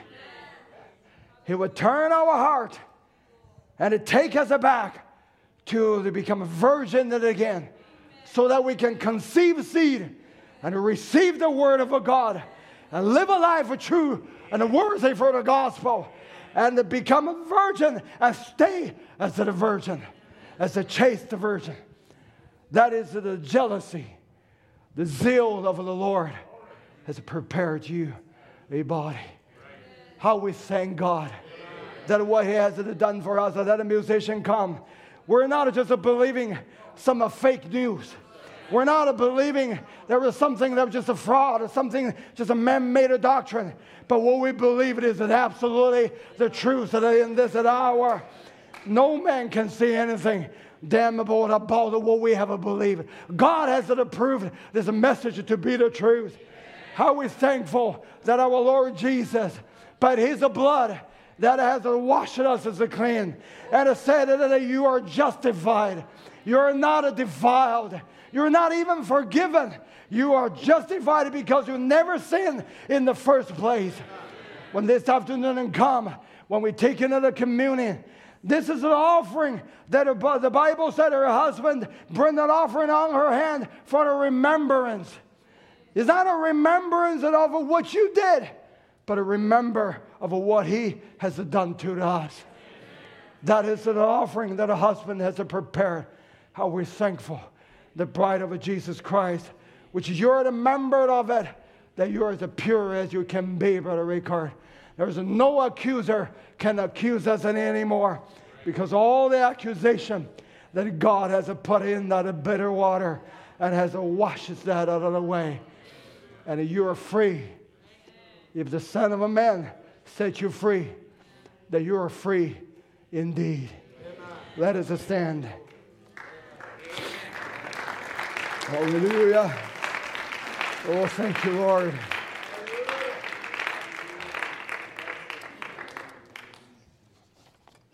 Let's sing Lord, I lift up your name. Lord, I live. Let's just worship him. Oh, Lord, I live.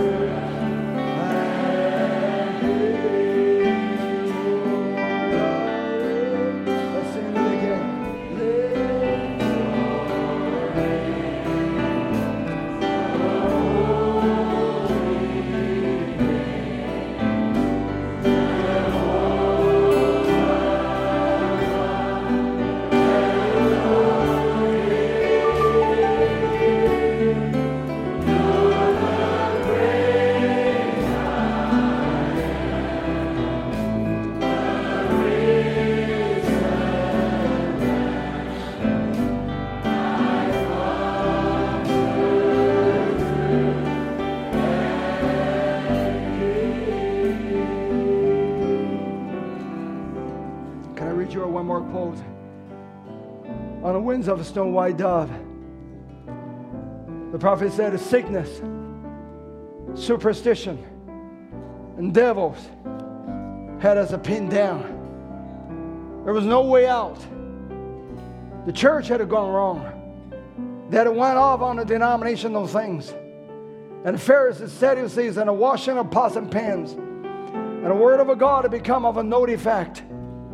But this little dove that came down, and there was only one thing could take place. There had to be a Redeemer. But being wounded, broken, beaten, torn, but he knew his way back home. So from a Calvary's cross, where they buried him, mashed him, tore him, like a bunch of wolves upon him, he made his flight from a Calvary, and he landed in heaven's door, saying, it is finished. It is finished. They are free. Amen. Sickness can be healed now. Amen. Sinners can be saved. Amen. The captive can be set free. Amen. If I can add it up, the broken marriage can be reunited. The prodigal sons can come home. The lost sheep can be found. The deceived can have the clear vision again. And the dead shall rise up again. And our blood miracle can come out from that bed and again. That Redeemer, he has died for us. What a wonderful Lord that we serve. His blood has washed you clean. And if you know the truth will set you free. Let's just sing the song that we're no longer a slave. No longer a slave of a fear. No longer a slave to fear.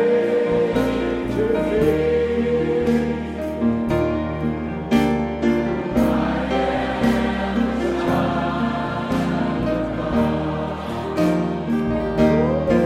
no longer a slave to fear. Oh, I am a child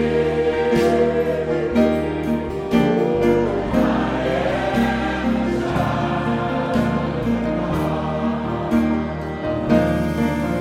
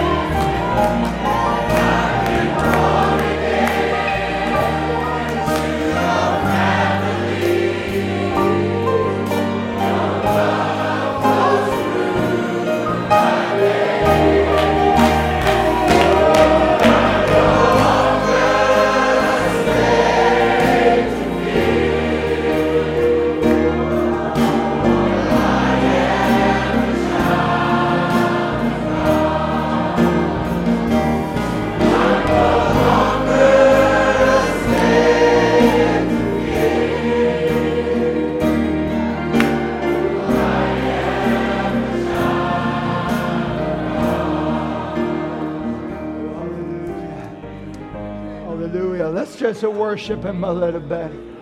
Oh, how wonderful He is.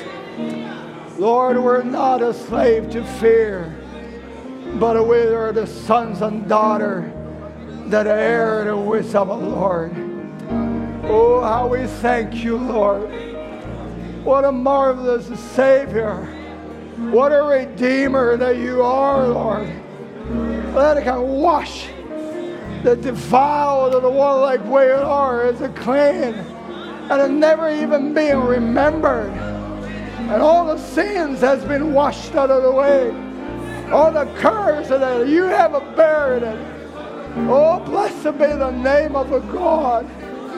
Oh, how we thank you, Lord. Out of our heart is loving you. Lord, it's because of your jealousy. Lord, you wouldn't, it's not a perverted jealousy to kill somebody. But Lord, it's a godly jealousy. Lord, you died for us. Oh, what a zeal. What a zeal of our Lord in preparing Himself as an offering. And preparing Himself as a bitter water that'll wash us clean, Lord. And not only that, that blood produced the bleach. Lord, every sin, every curse, every accusation that the devil had to put it on us, even write on the book, nothing gonna write it off. Nothing gonna erase it. Lord, your blood produced the bleach. Lord, that bleached away that every sin, every mistake, every wrongdoing, and put in the seed of forgetfulness. And Lord, it will not even be remembered anymore. And Lord, and then you slide that unmerited of the wedding band down the finger of your bride. Lord, we're not unmerited, Lord. Oh, worthy is the Lamb. Worthy is the Lamb that take the book and turn our book of life into a Lamb's book of life. How we thank you, Lord. How we love you. Oh, you are true love, Lord. You are the true love. Lord, all the love that a human being can say, Lord, it's just nothing but shadow of the shadow of the shadow of the shadow. The Lord, you have revealed the true love to us. Lord, you said for man to die, it's scarce for men to die. But only Jesus Christ, when we were still sinner and we were still weak, and Lord, you died for us. And in there, the love of God as a show to us. We thank you, Lord. This is your loved one. Lord, what a zealous of our husbands, and who died for us and put us into the heavenly place. Lord, we can never be the same. We give you all the thanks and glory. Lord, I pray that if there's anyone here that hasn't known this love of a God, hasn't known this washing away of the curse, hasn't known the deliverance of our Redeemer, hasn't really met the God yet. Lord, I know they are your wives, Lord. Some of them, and they may be coming to the church. Lord, they put a facade on, but underneath it is a crying heart. Lord, underneath that is a crying soul, that are crying for God to draw nigh unto them. Oh Lord, I pray you, Lord, your worms to their heart, and it just come close to them and speak softly to them. Lord, if they ever come into the church that's not a defiled of the woman, and it doesn't even dare to let the touch of her husband to touch her, Lord, I pray, let the soft hand of Jehovah, the tender hand of Jehovah, touch your bride at it again, Lord, and to speak love to them. Lord, this is not some poetry, but this is the truth, because you're the high priest that can be touched by the feeling of our infirmity, Lord. Lord, seek the prodigals. No matter if they're a daughter or they're sons, if they're not in there, it ought to be like that a defiled woman. The husband has a sense that she is not that she used to be. Lord, I pray you, let a burning desire for his husband that'll come back to them again, Lord. Let a burning passion and zeal for the word of a God and for the cause of a God, and a return back to their heart and again, so that they can fall in love with our Lord Jesus once more. We thank you, Lord. We commit as a congregation to your hand. As this afternoon when we come back, as our dear brother Tom will preach the service, Lord, and may the Holy Spirit anoint your servant. Lord, and may the presence of the Holy Spirit, oh, may the presence of our Kinsman Redeemer just come back again, Lord. Come back with a different level of a faith of your people, with a different stage of a love of your people, as we're drinking the cup, as we're eating the bread. Lord, and may you just have a communion with your own wife. We thank you, Lord. We ask it in Jesus' name. Amen. Amen. Let's sing it here. Look beyond my fault.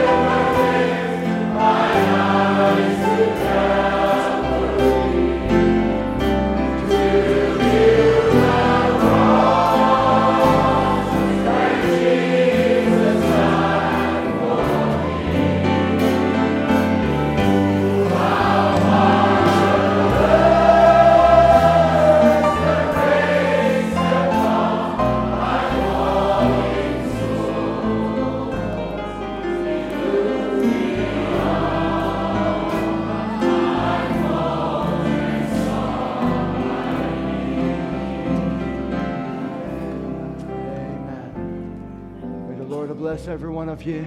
Just keep you in that atmosphere. And if you need to leave, just leave so quietly. If you want to stay and just worship the Lord and meditating, you're welcome to do that. But until then, we'll see you at 4 o'clock and just a prayer that up. And this will be the rejoiceful time for you. This is the time to remember our Lord. Not remember my curse. Not remember the things that I've done wrong. That has been put into the seat of forgiveness. If you ever confessed that. But this is the time to remember the Lord. This is time to remember our Lamb who has to die for us. He has to wash us as clean. May the Lord bless every one of you. Let's sing to the last verses again before we go. Ooh.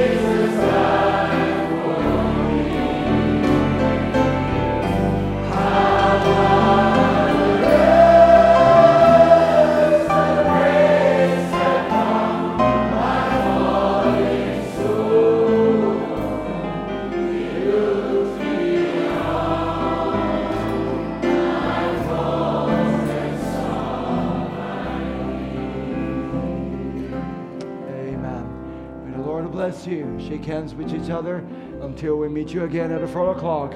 God bless you.